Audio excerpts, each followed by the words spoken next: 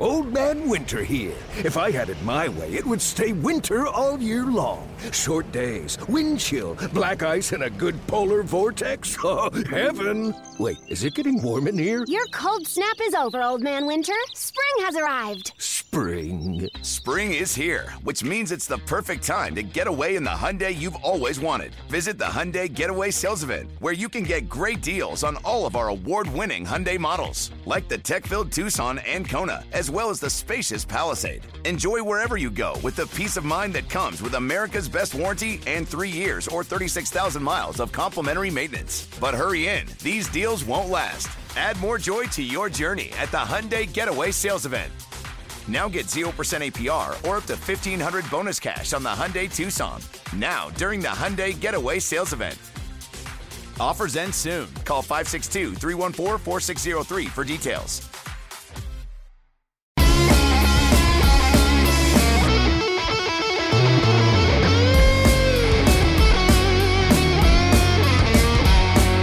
Are you ready to talk Padres baseball? We've got you covered. Now is the right time to bring back Padres Social Hour as we await the start of the regular season. Friar Faithful, get ready to sit back, relax, and join the conversation. Now, coming to you from everyone's homes around San Diego and beyond, it's Padres Social Hour with your host, Jesse Agler. Yeah, good evening, everybody. Welcome to Padres Social Hour, our final show of the week. Thank you for being with us. It has obviously been a bumpy week out in the world, and we'll do our best for the next little bit to entertain as much as we can, talk some baseball, and just make things feel a little bit normal, just a little bit. We know you can't make them feel a lot normal right now. We're fully aware of that. Mark Grant, Don Orsillo are here, as they have been like every Thursday for the last however many weeks we have been doing this. Thank you both. Wonderful to see you. And Mudcat, there is one thing that very clearly stands out at this particular moment, and it is growing on your face. Yes, I was told. Thank you. I was told by a friend today that I look like Mr. Moneybags from the Monopoly game. And if you'd like to purchase Boardwalk, it's $500. Park Place, I believe, is $400. So let me know. So when did this happen? When did we do this? Remember, I had the beard. I do. It was just kind of getting. Yeah, it was just getting kind of whatever. Not used to having a beard. So I shaved it, and I said, why not leave the mustache? I've got the handlebars going, and I'm going to leave these go until whenever. I mean, I want them to get out to here. Wow. That's just, I'm just having some fun with it. Nothing in particular, no rhyme or reason. Never really have grown one this long before. So I said, what the heck? Dig the stash. Thank you, Michael J. Page. Is this something we're going to keep for a long time? Is this the new Mudcat? I don't know, Donnie. Here's my question: If you got a call tonight, and Fox Sports San Diego said, "Hey, we got a game tomorrow. Get camera ready." Does it stay or does it go? I'm all for one changing it up. I might leave it. I think you should. I think it's fantastic. Are you dyeing your goatee or your Van Dyke, Don? That's the first thing that stuck out to me. No, I think it's the lighting. A little just for men, maybe. No, it's awfully gray if that's the case. Really? Yeah. No. Wow. Somebody call Keith Hernandez. Get him on the line. No play. Wait. What are you suggesting? You're suggesting that I dyed it? Is that what you said? Just an observation. Was it look darker or something? I realize I don't have my light on my desk. Hold on a second. That could be part of the problem. Oh, wow. Whoa. Now we can really check that thing out. So creepy. It is.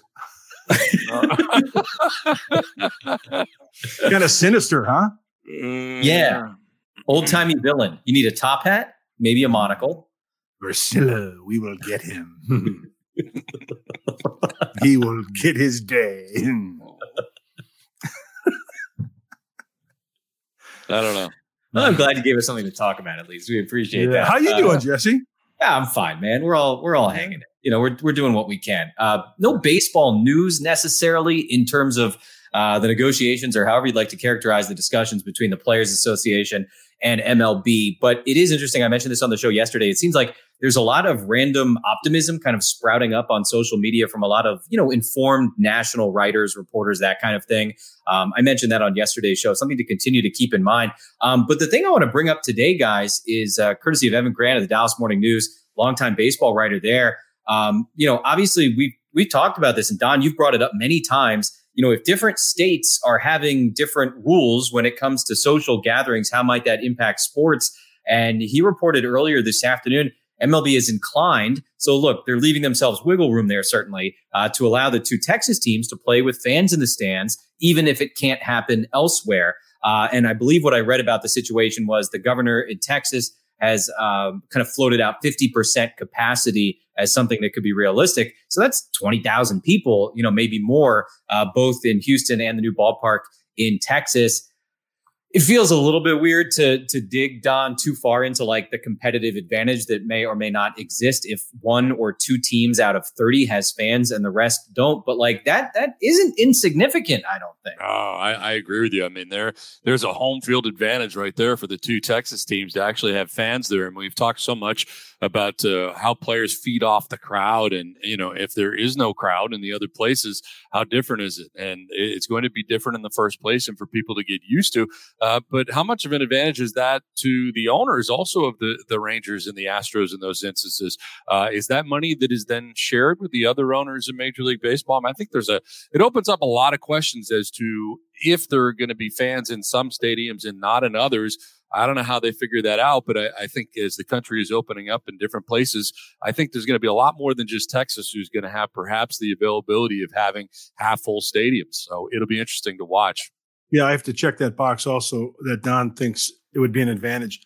And I mean, you guys would you rather take a hill or play first base or go to the batter's box with nobody in the house or some fans cheering you on? I think that's a no-brainer. And I think Texas, the teams in Texas would have a slight advantage over to the other teams. So if I'm out there, I want to hear some noise, rooting for my team, rooting for my club. And I think it would be a huge advantage for those teams. Yeah, a fascinating little subplot going on. And like you said, Don, there's certainly financial aspects to that. You got to figure, I'm with your line of thinking, if MLB is going to allow only a handful of teams to have fans and when the others can't, they're probably going to say, we need to spread that around a little bit because everybody, as they say, is going to take a pretty good loss this year, it looks like. And then on the field, maybe it is what it is, but it could definitely, like Don said, be outside of Texas too, Mud. Yeah. Yeah. Is that something now that they're going to have to negotiate into the deal now again? If this comes to fruition where both teams get fans, there's income. So, okay, that's another layer of the onion you got to peel back and negotiate. It just keeps going and going and going. That's true, because right now they're basing it all on no fans, period. I mean, that's kind of what they're going on as far as the dollar figures they're talking about. So that does change some things. And do they put in there perhaps a scale that if by this date we have a certain number of fans in each of the stadiums, it changes? We revisit it again in process of this whole thing. I don't know. I mean, there are just so many unknowns. It really is amazing. Yeah, absolutely. So we'll kind of keep our eye on that and see what happens. It's another one that could be very fluid, and over time changing and changing and changing. Again, we're putting some carts before the horse, but you want to have these conversations perhaps out in front just to try and be ready for when things do get figured out, if they do. I brought this up yesterday as well, but probably worth repeating. Jayson Stark, who's obviously very well plugged in, floated out July 15th yesterday. And that was the first time I had seen that. We've been talking endlessly about July 1st or maybe even July 4th weekend as far as the time everybody would love to be able to kick the season off. But he wouldn't just throw that out there without reason. And, he did it gently. But I think the message is perhaps that, all right, we've got a little bit more time to negotiate here. We'd rather be able to get something done and start a week or two later than we've been talking about than get nothing done. So that perhaps is part of why it's been so quiet this week, because really there hasn't been a ton of news when we thought, hey, last week we thought this was the week where something's got to get done. We said that again at the start of this week. And now here we are late Thursday afternoon in the West, and nothing really much to go on. So keep an eye on all that. Keep an open mind, and we'll continue to keep everybody as posted as possible. NBA, meanwhile, had their ownership vote on their restart plan today. That went well. There was only one no vote. That was the Portland Trailblazers. And it wasn't that they didn't want to play, from what I understand, and I'm not an NBA expert. Basically, they didn't like some of the details in there. But nonetheless, it approved almost unanimously. The players are expected to vote on it tomorrow for the NBA, and they're not expecting to have any issues in terms of it getting ratified or whatever the word is, signed off on by the Players Association. So the NBA is going to be ready to go. It'll be a very short offseason in the NBA as they restart with a partial league in Orlando. They're doing the bubble thing. And again, guys, we've said this a bunch, but I saw it again on social media today where people were out there saying, hey, look, basketball's got a plan. Hockey's got a plan. Soccer's got a plan. that's all well and good. But what baseball is trying to do is just so much more complicated than what any of these leagues are trying to do. NBA is about 22 teams. It's not even their entire league. They're going to play a handful of regular season games and then basically a tournament. That's exactly the word you just used is exactly it. I mean, it's a tournament. You're putting together a tournament for two leagues, basically in the NBA and the NHL, and you're getting ready for the postseason. That's it. You're playing a postseason schedule. What MLB is doing is trying to do an entire season that has not played one game yet. You have to remember where we were in spring training at that stage, and it's a tall task, and it is much more difficult. And also, I would suggest that the unions in both of those leagues are not as strong as the players' union in MLB, which is making it just from a negotiation process different. I mean, they're not as strong as Major League Baseball's union. So I think that's something also that has to be taken into consideration. This negotiation may take longer. The one thing that comes to mind, guys, for me, when I think about the NBA, the NHL, you think about the venues, controlled environments, right? They're going to play. Baseball's outside. There are some dome stadiums, of course, we all know that. But when you have baseball not playing yet, and then you have the other major leagues getting on the verge of playing, it's going to be interesting for baseball as we get into July and August and even September, because there's going to be NBA, there's going to be NHL, there's going to be baseball. It's going to be, there's going to be three sports, even golf later in the summer, in the fall, to where it's going to be a lot of competition as far as on TV. So I think of that aspect when it comes to all the sports kind of being later in the summer and in the early fall, like when baseball is coming to an end in August and September. So from my standpoint, that's going to be interesting to me. I think it's going to be tough on baseball, to be honest with you, because we'll be just getting started, and these guys are in the postseason. I mean, our regular season games, up against the NHL playoffs and the NBA playoffs. I mean, that's going to be tough. But I do find it interesting they have adopted the bubble thought that originally we were looking at as far as Arizona for all the teams. So it'll be interesting to see how that goes down. Yeah, the other thing about it is, we keep hearing how MLB and the owners, they don't want to extend the postseason into November this year. Part of that, of course, obviously, is that a lot of the scientists and doctors expect a second wave of the virus to hit once the temperatures drop around the country. And so they want to be able to get in the postseason as much as they can. But the reality is, and it might sound cynical, but I'm sure it has entered into the conversation, is that you're dealing with a lot more football competition in November than you are in October. I know the season's already begun. College football has its big games in November. It's just a more crowded sports calendar. And so that's probably part of this as well. And certainly when you involve the TV networks who have the rights to those postseason games, they've got other stuff going, that also matters a lot to them. But it's pretty wild. We've gone all these months now without any sports, and it feels like everybody's rushing back all at the same time. It's a landscape unlike anything we've ever seen. I'm curious, Jesse, is if you know the answer to this, why they chose the bubble and not to play in their home arenas. I think it's probably just easier. I don't know for a fact, but, controlling the health aspect of it. Even if you go back to, as you said, baseball floating the Arizona plan, Dr. Fauci was talking about it. He goes, this is the way to do it. This is the easiest way to do it, is you just have everybody in one controlled environment. For baseball, it just wasn't realistic when you consider the number of games they were trying to play. But as we said, to put on a tournament like hockey and basketball, I think it's a lot more simple. So with one venue, what you're saying is that it would be easy to control as far as from a sanitation standpoint, to where, you've got loads of people working there to keep everything safe and in one venue. So you don't have to worry about stadium A, B, C through, 30, 32. Yeah, exactly. Because the NBA plan is they're going to have everybody based at the Disney resorts. So it's going to be they're all in the hotels there. They're not going to go off campus. They're going to be allowed, I think, to wander around a little bit and practice social distancing, but you're not traveling at all. You're not going to another hotel. You're not getting on an airplane, really just a bus, I imagine, right, from the hotel to the arena, that kind of thing. So I think that's the idea, is that you're able to control a lot more, not everything, but the more you can control, the less risk there is, I think, is the obvious takeaway from that. Of course, there is always risk. That's something we're reminded of on a daily basis, it seems like. This past week, we've been talking about how 2 players on the Yomiuri Giants in Japan tested positive for COVID-19. Today, we get news out of the MLS, the soccer league here. They're trying to get going again, but they've had some players on FC Dallas as they've re-entered their training test positive. So again, just throwing all these things out there just to remind ourselves, to remind everybody else that it is probably not realistic to expect 100% health for these leagues when things return. And that can obviously be far more serious for some people than others. But nonetheless, a couple of MLS players doing that. Meanwhile, as we're talking about all this, Jeff Passan just tweeting a few moments ago, in an MLBPA board meeting today, the Executive Council of Player Reps remained steadfast in turning down any salary reductions. The league's demand for additional concessions was resoundingly rejected.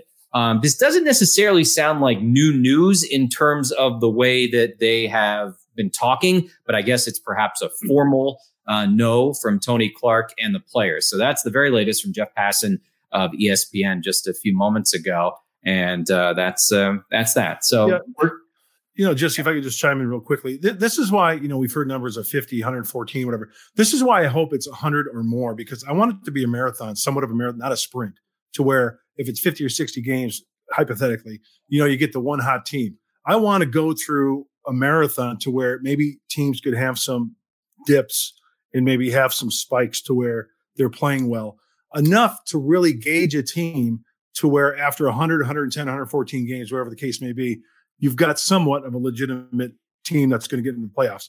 50 game schedule. I mean, we all know there are teams that go 25-6 over, according to my math, that's 45 games, right? No. 25-6. No, 25-6. I said that on purpose. I know. Everybody knows. Everybody knows 25-6 is 48. Anyway, that's what I want to see. Counterpoint. Craig Stammen yesterday, I asked him about this, and I've been asking everybody about it because I think it's a great conversation, and I don't think there's a right answer necessarily. Craig Stammen's reply: the champagne tastes the same. Sure, it does. Sure, no question about it. Every time, everybody's in the same situation. How important is every regular season game if you're only playing 50? Every game's huge, right? Huge. I think of the 162 game schedule we normally have. You're going to lose 60. Even if you're going to win 100, you're going to lose 62 games that year. So, there's so many games you just kind of throw away. There be no throwaways. There be no, we lost 3 in a row. Big deal. No. If you're going anywhere, you got to win today. Yeah, and the other exciting. Yeah, it is. But the other thing about the more games is that, when you have injuries, you can nurse guys back to health to where you have other guys come back and fill that roster spot. To whereas if you're in a 50 game schedule and you got a guy who separates his hamstring from the bone and, he's out the whole, that's a big league hang with him because everybody's in the same boat. But, it's, I know everybody's got. Are you going to want to play in November? Because you would absolutely have to play in November. Sure, under why those not? circumstances. November's a great month. Okay. Don't worry about the snow. No, controlled environment. So you got roofs on how many stadiums? Do you want teams playing other places then? What you want? Like the Northeast teams are in Minnesota, and those guys are all going to go other places to play in November? Sure.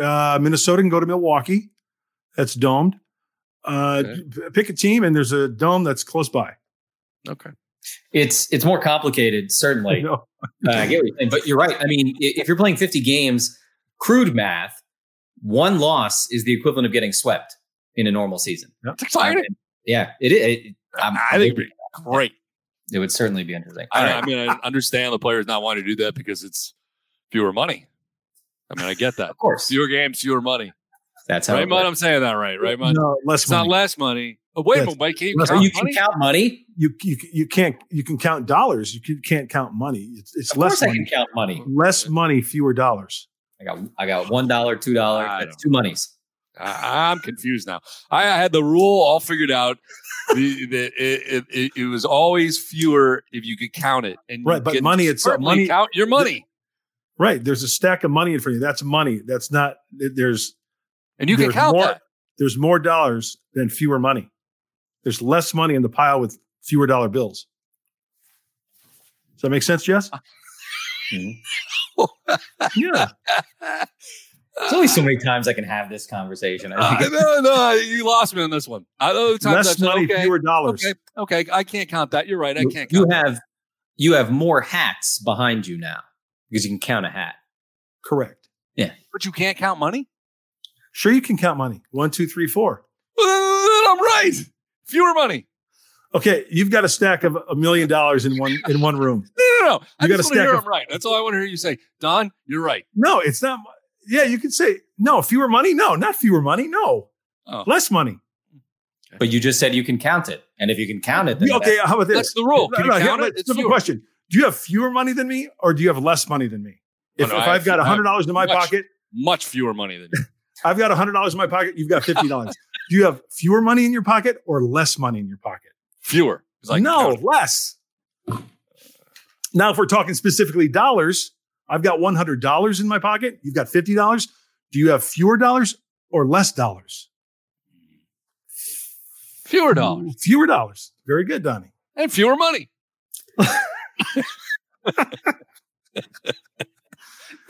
We have this discussion like once every 2 weeks during the season. Yes, and I thought I had it figured out. Way off the rails. All right, we're going to move on. Yesterday, guys, Scans was on the show, Bob Scanlon. He told a story that was so remarkable to me in every way. I don't know if either one of you saw it. And if not, this is going to be better. I love the show, but I didn't catch it. Yeah, I'm sure.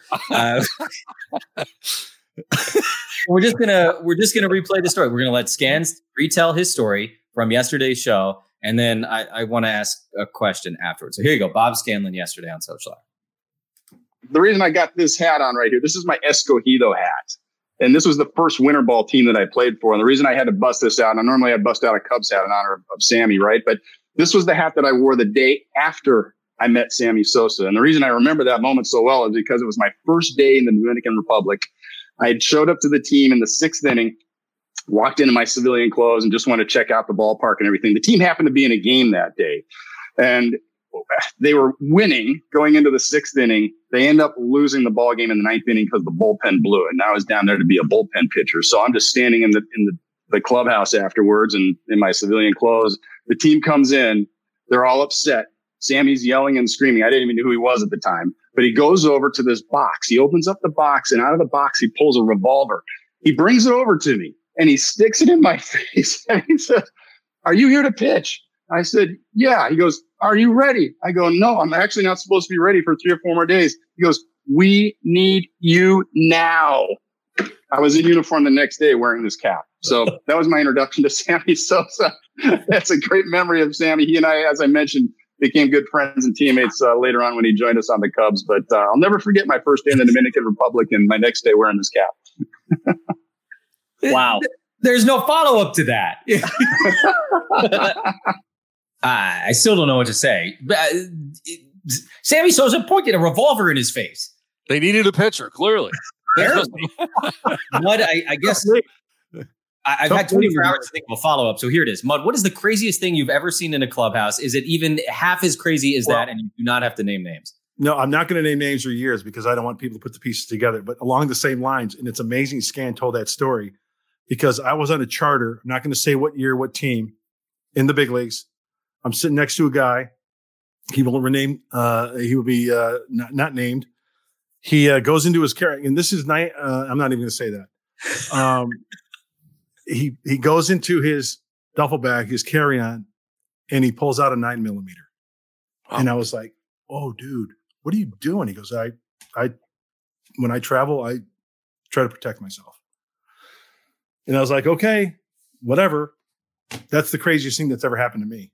Yeah. And that was on a charter. Wow. I know. Anyway. There's no follow-up to that. What do you do? Oh, it's pretty wild. The Sammy Sosa thing I thought was just that's incredible. Good point at a guy you've never met, by the way. No, I know. Wow. Oh my gosh. That's scary. I just can't pitch. I'm curious. How'd he do? It's a great lot question. Of pressure. It's the best he ever pitched in his life. 7 shutout. I mean, how was he? It's 0 ERA for the entire winter. By the way, it looks like a gas station hat, huh? You want your oil check? He's got a hat. It's cool. He every time we have a conversation about anything, he has a hat to go with it. It's really incredible. Wow. His baseball journey is a pretty, windy road, as so many guys are. And it's like, we're talking Expos, no problem. Brewers, Cubs, Dominican, Mexico, whatever. He's got a hat for the occasion. But that was, I thought, really just one of the most unbelievable, incredible baseball stories I've ever heard. All right. So that was yesterday. Today is June 4th. So let me be the first to wish both of you guys a happy James Shields Day. On this date, June 4th, the Padres made the deal. There was the actual tweet from @Padres on this date in 2016. Eric Johnson and Fernando Tatis Jr. from the White Sox in exchange for James Shields. And is that fewer money or less? Either way, cash considerations. Fewer cash. Fewer cash. I mean... We talk about it all the time. It will go down. I think it certainly looks, at least, like one of the most impactful days in Padre history. Is this going to go down as a Jeff Bagwell, Larry Anderson deal? Could. Absolutely could. Yeah. It's got that potential, doesn't it? I mean, yeah, you could be looking at a Hall of Famer. You really could be. And I mean, that's really what happened as it turned out. The Red Sox that season were looking for, a veteran arm late in the year down the stretch run after the trade deadline. Larry Anderson, kind of fit that bill perfectly. And Bagwell really wasn't doing very much. He was in New Britain at AA at Beehive Stadium, which was an enormous stadium that, he hit like 4 home runs in that year in AA. And they thought, this guy's supposed to have power. He really doesn't. He's reached AA. And we're going to take the chance of making the trade, thinking it's the final chip for World Series here. And it didn't work out that way. And of course, Bagwell goes on to be a Hall of Famer. So is that here this time? Very well could be. I mean, it's it looks like a real mismatch right there. That's right. Guys, I remember when that trade went down, growing up in the Chicagoland area, tons of my friends who were White Sox fans. Hey, what do we get in Shields? And I said, well, you're going to see a lot of change-ups, You're going to see a guy who, just slows the game down and not a hard thrower. But you look at his career and, when he was with Tampa Bay, it's in darn good years. And I tell you what, I smile from ear to ear every time that kid there, Fernando Tatis Jr., puts on a Padre uniform and takes the field. Impact player. I mean, I know I sound like a broken record because we saw him every day, but just didn't work out for the White Sox. And thank you very much, White Sox, for that transaction. Eric Johnson, by the way, would appear in a grand total of 4 games for the Padres that year, had a 9 ERA. I don't know where his video is. No love for Eric Johnson. Kidding. But obviously, I think even at the time, we knew he was a little, not necessarily a throw-in, but it was about Tatis. That's what we were hearing. Padres liked him. But it's funny because nationally, I remember vividly, people were saying, oh, the Padres traded James Shields for a prospect, like as if it were just some guy. And of course, Padres were wise to the situation, and Fernando Tatis Jr. became one of the cornerstones of this franchise. All right, speaking of great amateur talent, we got the June draft coming up next week. It will be a very, very different thing this year. Obviously, for one, there's no major league games going on right now, so a lot of attention being paid to the draft, which will only be 5 rounds long. In addition to all of that, high school seasons have been canceled this year. College seasons have been canceled this year. A lot of the summer leagues, most if not all of the summer leagues have been canceled this year. So the evaluation of guys eligible for the draft has been a very, very different kind of thing. Had a great opportunity to catch up with the Padres scouting director, Mark Connor, today to talk to him about getting ready for the draft next week.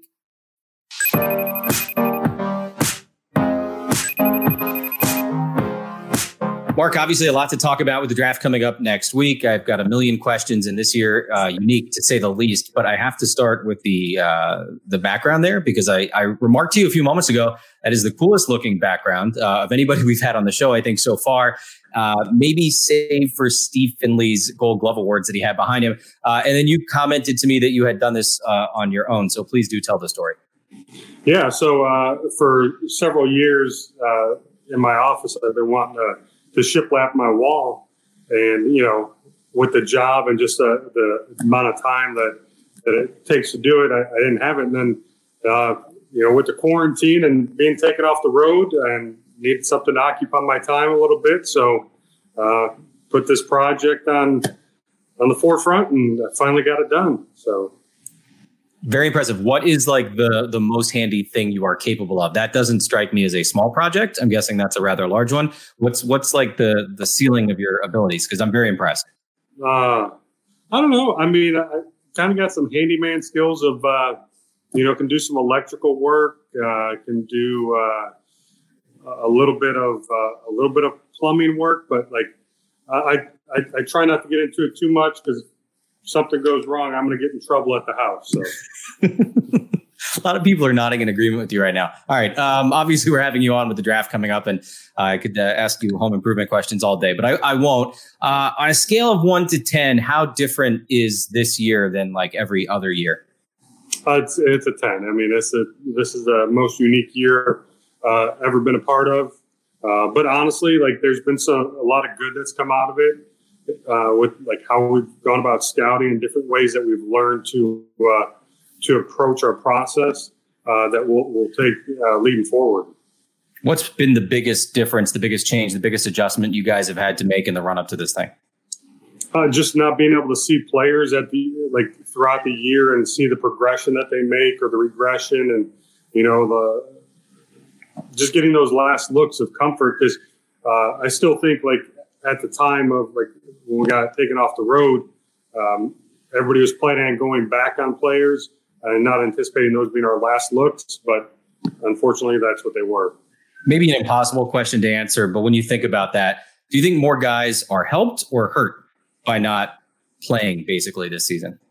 I think it's even. I really do. I think some guys were definitely helped, in the process, and definitely some guys that were going to be better didn't get a chance to prove it, so they were hurt a little bit.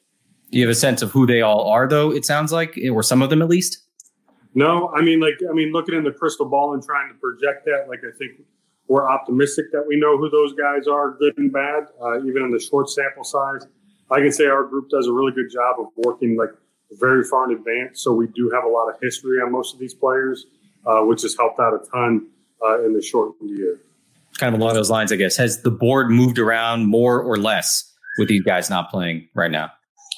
It's probably about the same as years past. I think there is certain guys that probably would have moved up or moved down if the year would have progressed. But I think the board movement's been about the same. Interesting. All right, just 5 rounds. That's another huge adjustment and change, obviously. What does that mean specifically for you guys as you get ready for it?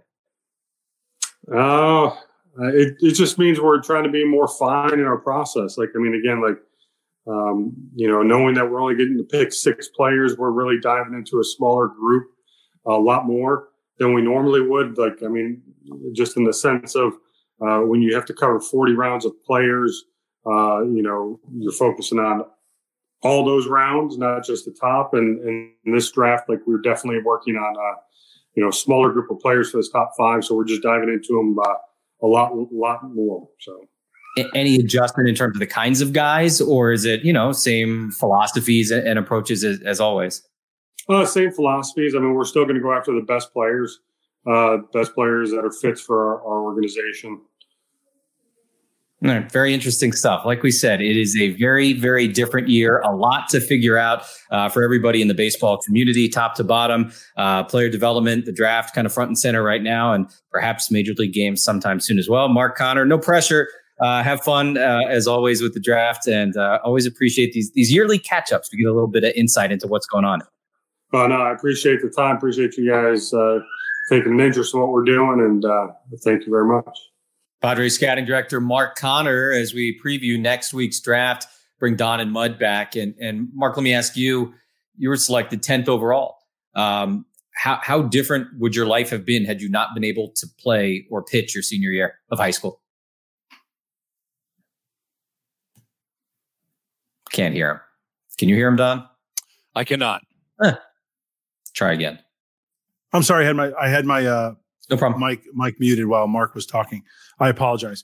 I would be devastated, and my heart just aches for these athletes, not just baseball players, boys and girls in high school whose sports have been not played this summer and spring and fall. What did I just do? Did I lose you guys? No, we're here.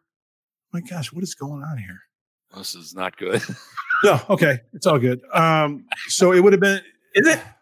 It would have been. The luxury that a lot of these scouts have, but like Mark said, you might see a chance for a player to regress and maybe have some type of slump and deal with adversity to where, I was scouted freshman, sophomore, junior year, and then suppose I didn't have a senior year. Well, scouts had seen me before, but still, that's a huge year to see what a kid can do and how he has developed, not only physically, but also mentally, and what has gone on in that school year, what has gone on in that calendar. So I think about the kids that break out their senior years. Kids that break out their senior years, they're not getting that opportunity. It's devastating, like you said. A story, a friend of mine, I'll try to keep it quick, but he was a junior in high school, went to my high school, Joliet Catholic Academy, and they had a running back. The name of the game was running. So his sophomore, junior year, he played varsity. He was a tight end, didn't get a lot of balls thrown his way. His senior year, that running back graduated. He was now a senior. A little 15 and out, bam, he ran 80 yards for a touchdown. Next series, bam, right across the middle, caught, started opening some eyes. long story short, he went to Stanford, drafted by the Colts, Coby Fleener. And it was because of his senior year in high school to where colleges recognized him. He excelled at Stanford and then, of course, was drafted with Andrew Luck with the Colts and had a nice 8-year career in the NFL. Yeah. Stuff like that certainly happens. All right, we're going to push this thing forward. We said today was James Shields Day, which is perhaps insulting to Fernando. But nonetheless, it's also the anniversary of one of the most bizarre and probably sad on-field incidents in baseball history. 1974, it was 10-cent beer night in Cleveland. And it went exactly as you would imagine it, and then some. The backstory to me is such an interesting one. So the Indians were bad. They didn't draw. They had 25,000 people at this game. I think 2 days before against the Royals, they had like 4,000 people, to give you an idea of the kind of impact that it had. But basically, they were hosting the Rangers. And the previous week, they had played in Arlington, and there was a big brawl. And Ranger fans were throwing stuff at the Indian players on the field. And after the game, Billy Martin, who was the manager of the Rangers at the time, was asked, like, oh, are you worried because you guys got to go to Cleveland next week? And he made some comment along the lines of, nobody's there anyway, so I have nothing to worry about. So the Indians, to try and counter that, did this 10-cent beer night promotion. And it was rowdy all night long. And it eventually boiled over in the 9th inning. Literally, by the way, right after the Indians tied the game. They were down 2 in the bottom of the 9th. They tied the game. And then this one kid runs out there and he tries to take the hat off of right fielder Jeff Burrows' head. That's Sean Burrows' dad, by the way. He kind of stumbles. Burrows kicks him, and then it just turned into a legitimate brawl, melee, riot. Both teams, fans, police, it got incredibly ugly. Umpires were injured. Guys on both teams were injured. And again, 10-cent beer night, probably never the greatest idea. Oh. But I mean, what a bizarre sequence of events, I guess, Donnie.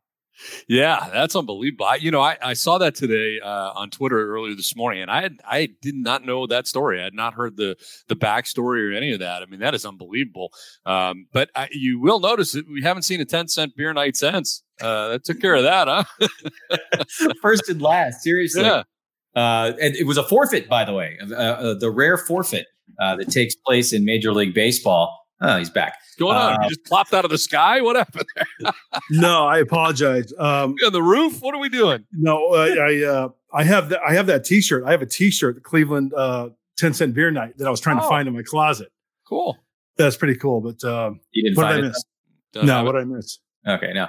But so they just tied the game. So it was like 5-5 in the bottom of the 9th inning. The riot breaks out. Sean Burrows' dad, unfortunately for him, in the middle of the whole thing. And the umpires said, that's it.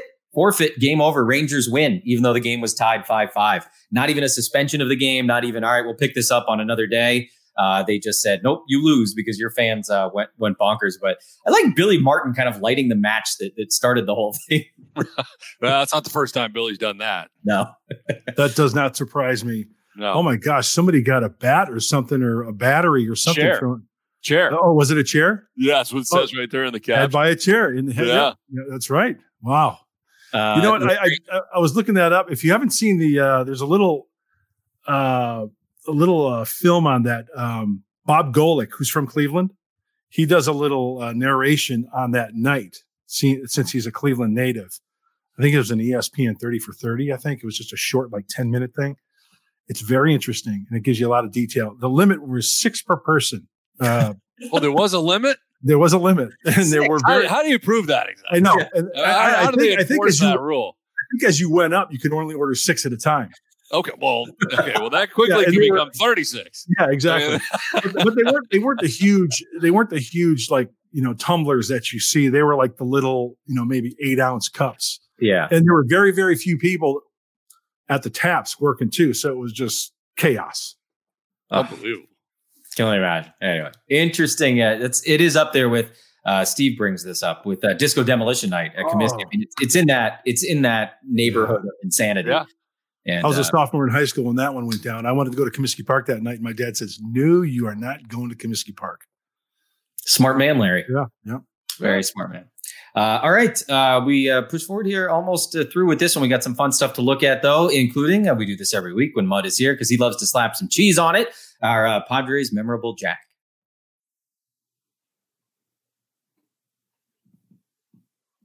The home doctor. One out nobody on, and Caminiti into center field. Andrew Jones back at the track of the wall. Caminiti to put the Padres on top. 3-2 in the 10th.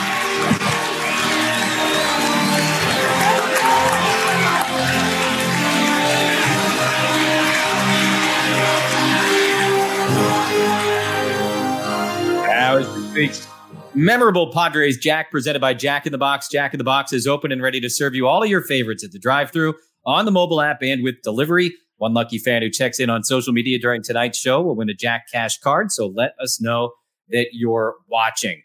Mud, obviously, always cool to hit a big home run in the postseason, no matter who it is. But when it's the guy who's the heart and soul, and Don, you saw this however many times with David Ortiz in Boston. I mean, it's like an extra jolt for everybody. It's incredible. I remember watching that game and covering that game pre and post.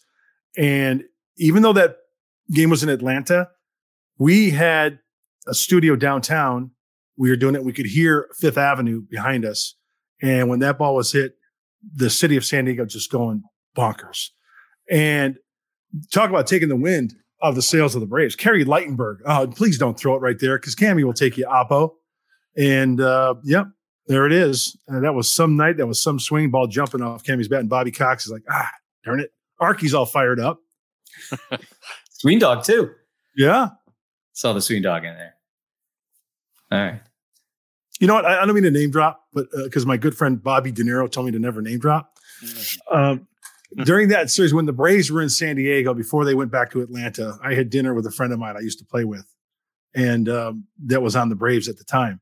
And I said, you know what, going back to Atlanta, you guys pretty good in Atlanta to win, 2 games. You guys, I wouldn't count you guys out. He just looked at me and goes, we're not going to win. You guys are just too good.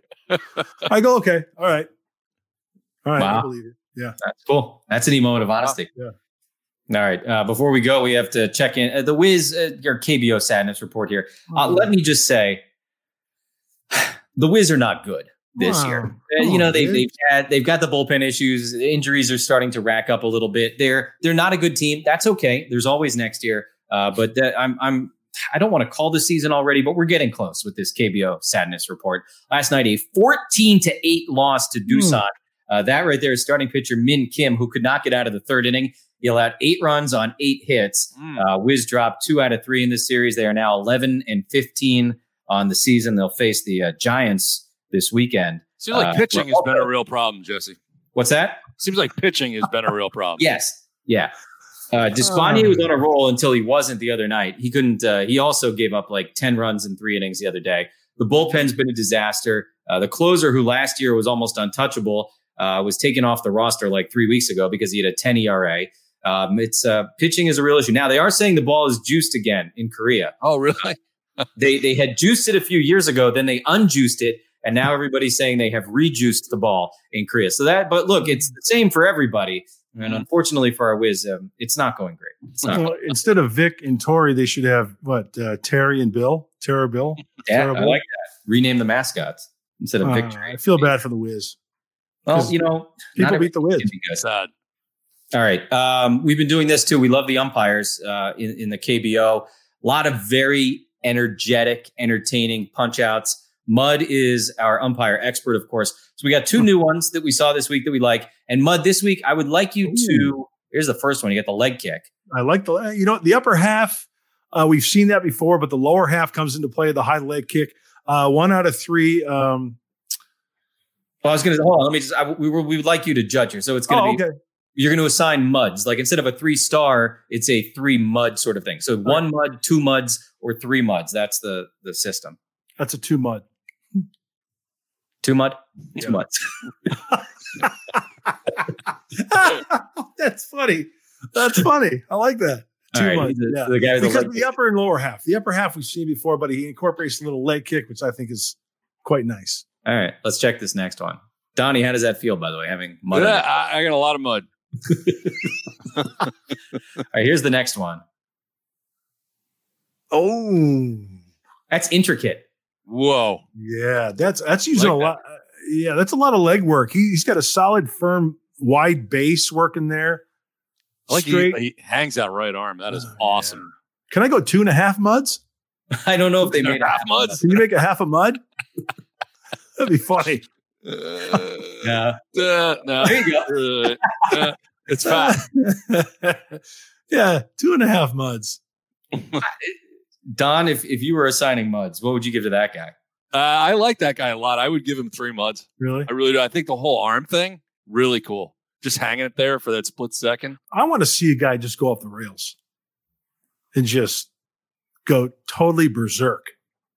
I love that. Like what? Show us what you mean. Give me a demonstration, would you? Well, I can't right now because I'm all wired up. But like I mentioned before from the Naked Gun, like Leslie Nielsen, Enrico Palazzo, just kind of spin and break it down. And you're the best umpire impersonator I've ever seen. Well, I would a lot of strikes though during the course of a game. I mean, you can only also imagine, and especially with the number of strikeouts now. Think about the number of strikeouts now. You're getting 12, 14. You're gonna have to do that 12, 14 times for one team. Yeah, you can only yell so much, Right. Johnny says, I like the chop, like a strike one chop. Strike one, strike two. Yeah. That's it. On the beat. And then for strike 3, I got the ring them up. Yeah. That's what I got. Yeah. It's just a variation of my regular strike call. I like that one. You don't like it. You always tell me mine's brutal. Yes, I know. This is tired. I like this though. How many muds? Yeah, it's a 3 twirler. It's 3 strikes and it's 1, 2, 3 around. It's a recap of the at bat. That's all it is. Good stuff. All right. Remember Casey Kelly, former Padre? Yeah. He's pitching in the KBO right now. You talk about cultural differences, right? We've talked an awful lot about bat flips in Korea. Now it's just sort of part of the game there. No big deal. We've seen this over the years in Japan. Again, haven't really followed the KBO closely until this year, but a similar kind of cultural thing as what we see in the MPB. Here's Casey Kelly. He's going to hit a guy. And sometimes, obviously, a hit by pitch can lead to some hurt feelings. That was not the case this week with Casey Kelly. So I think we have that as well. There you go. Hit by pitch. Ooh, sorry, not intentional, but looked painful. Tip of the cap. My bad. No problem. I like this. Why can't we all be friends? Yeah, you know what? The thing I looked at, Donnie and Jesse, as soon as that ball was let go and he hit the batter, you could see, watch Casey kind of looks away and tugs at his cap, kind of puts his head down, and then he acknowledges, hey, my bad, got away from me. I'm sorry. Hey, no problem. All good. Yeah, nothing wrong with that. Well, I like it. I know there was some probably, and the game's changed, whatever. I know there are probably some guys, older guys that would say, well, he can get out of the way. Why should a guy have to apologize? It's part of the game. Well, to each his own. It's very subjective. And if you want to do that, I see no problem with that. Donnie, here's my issue, I guess. And I do like it. I think it's like a nice bit of humanity, which we all need right now. But, if you're going to do that, you're going to have to do it every time, because if you don't do it. Right. This time I meant it.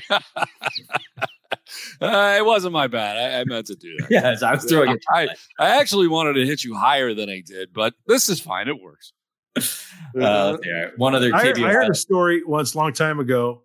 Stan Williams was a pitcher back long time ago, and he hit Henry Aaron in the back during a game. This is a true story.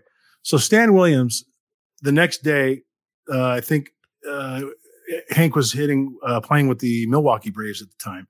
During batting practice, he went up to Hank and he said, "Hey, Hank, you know what? Sorry I hit you in the back yesterday." I was Hank's. "Oh, that's all right." He goes, "I meant to hit you in the neck."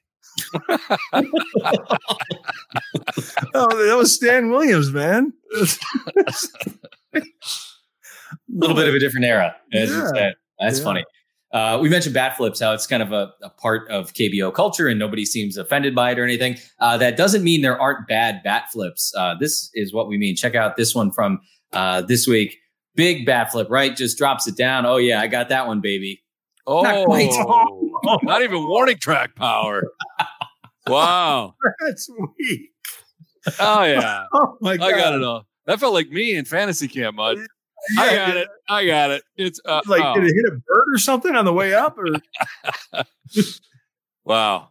Well, that's not even close. No. Oh, that's embarrassing.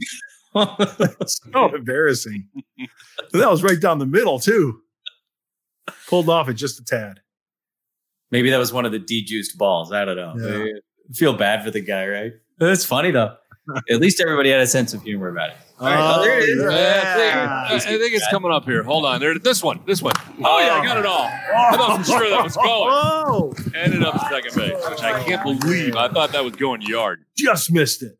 I thought for sure Oppo going yard right there. Yeah. That was your intent. I know. Wow. It took me a long time to get across the field. Very agile, though. Look at that first step. Wow. I had noticed number 60, Don. What was the story there? I was a late addition to camp, and they didn't have my name for a jersey, and that was what was available. So RJ gave me 60. I was lucky RJ gave me anything. He flew out to the pitcher. Yeah, but did you see how high in the air it went? Like, I just missed that. Oh, man. What is going on here? I was going cover first, I think. Yeah. I don't know. Everything's fine, though. No problem on that right side of the infield. Boy, that looks so bad on video. That hurts my feelings watching myself play. Apparently, I'm not in good shape. You saw it differently in your mind, didn't you? I did. It went so much like that one that I thought was gone. It didn't get out of the infield. And you're right. I popped out to the pitcher. Serious note, though. Doesn't it make you appreciate the game of baseball and what those guys can do? Oh, yeah. Oh, unbelievable. Definitely. Next time, if the fans that are watching this right now, next time you're at a ball game when you're able to enjoy a ball game and you got some clown, some yahoo hooting and hollering about a guy, oh, how'd you strike out? Hey, how can you not catch that ball? Just turn to him and say, hey, dude, have you been to fantasy camp before? Yeah. Go to the Padres fantasy camp. Do yourself a favor. We'll have guys tossing you balls and you're going to be icing your thumbs for the next 3 months. Well, that's the other thing. There wasn't tossing. I had guys throwing upper 90s. Okay. And I was trying to, battle that. Upper 90s, you said?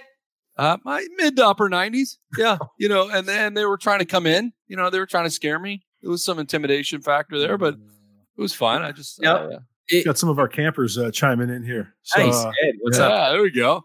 Hey, I'm not a hitting coach. I'm not going to pretend, that's my forte. But if we could, Cole's doing a great job getting this. See something? Go back to the first at bat, the pop up to the second baseman. I think there's one thing that I noticed. No, it was second base. The first one was the one I thought went out. And when I looked up, because I got about 2/3 way down, I looked up and realized I was out. I couldn't believe it because I thought I felt it. You know when you hit the sweet spot of the bat and you think it's just gone? Never done that. That's how I felt. Oh, yeah. But again, here's the issue. The follow through, it's kind of you sort of half swung. You didn't it was like a check swing home run, I thought. Like, look at the contact point. It's sweet spot. Bam! Oh, my gosh. Your rear end was going into the third base dugout. And your hands were going to the first base dugout. I told you. It was upper 90s. Look at this thing. And then I couldn't believe that thing, the carry. It just didn't carry. Gosh. Ball died. I mean, it must have been wind, right? But was it windy? Do you remember, Mom? Was it really windy? Oh, the wind was blowing in like a gale force. It had to be. Yeah, it knocked it down. It was, yeah. If there was no wind, I think it would have been opposite field. There's the wind really knocked that one down. The pitcher calling for it is outstanding. He doesn't. I got it. Honestly, I was just trying to foul that off because I was down 0-2 and I ended up popping out. I was just trying to send that down the right. That was total defensive, just foul it off, and then that happened. Yeah. Oh, God, bad memories, man. You're coming next year, right? So embarrassing. Yes, and I'm going to be in better shape. Well, I'm gonna pitch to you next year. No. Nope. Yeah. We're ending it on that. I mean, much like Scanlon's Sammy Sosa revolver story yesterday, there's nowhere to go after seeing Don pop up to the pitcher. So we're gonna shut her down right there. Oh, embarrassing. My feelings are hurt. Well, you know what? You tried. That's what matters. I did try. I was trying. That was next level trying. Yeah, that's all that matters. Thank you guys both, and always a pleasure on these Thursdays. Thanks, Jesse. Jesse, nice job, Donnie. Always good to see you. See you, Mudley. Right. Be well. All right. That's the week of Padres Social Hour. These guys got your Friar Friday coming up tomorrow at 5:30. So you certainly don't want to miss that. And we'll continue our shows next week. I think Don's house is back there. Whoa! Eyewash!